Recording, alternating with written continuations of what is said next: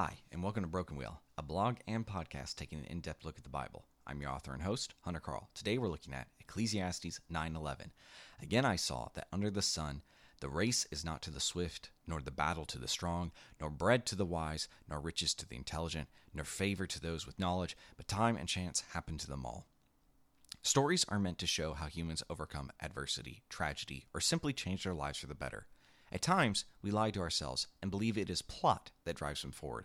But this is irrelevant if what I mentioned above doesn't occur. Why? A description of events is not entertaining, yet it could still be considered plot. No one wants to hear the description of a mountain succumbing to erosion.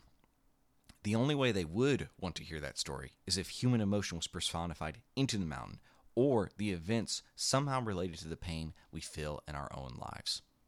The actual description of the events themselves, not entertaining or interesting, and I'll pay money to not listen to them. Have you ever listened to a story that left you angry or frustrated? Sometimes for me, it's a technical problem. A hole in the plot is present, such as a new piece of technology that solves all of the movie's problems conveniently ignored by the protagonist. Perhaps it's the insertion of politics or moralizing, changing art into a form of propaganda.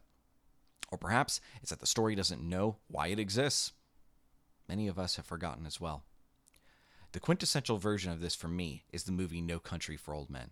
I won't spoil it, but the tension of the story is never resolved. Why? What's the purpose of never finishing the story or providing a payoff? Well, it's done because the artists believe it's a statement of how life actually is. This verse in many ways strikes me like the movie. It doesn't matter if you train, study, or have talent, time and chance deal the cards. Someday, you're going to pull a bad hand. As frustrating as that is, that arbitrariness found within life is true. You can be the fittest athlete on the football team, but that means nothing if a drunk driver careens into your lane. This makes life seem unfair. It also makes it impossible for some to believe in a God, because how could any decent God put together a world this brutal? How can a noble and righteous God not reward sacrifice? How can he give to the man who does evil and take from the one who behaves justly?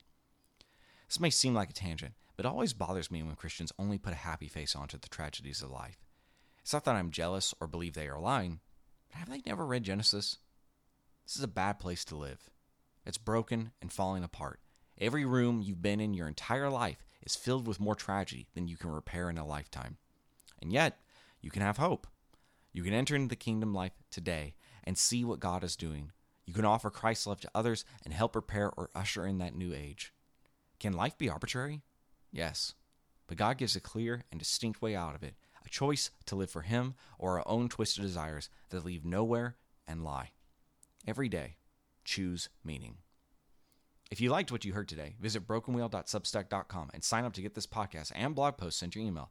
The podcast is also available on iTunes and Spotify. Please rate and review us there. If you want more of my writing, visit the About page on my website to read short stories I recently published in journals such as the Blue Mountain Review. Thanks, and have a great rest of your day.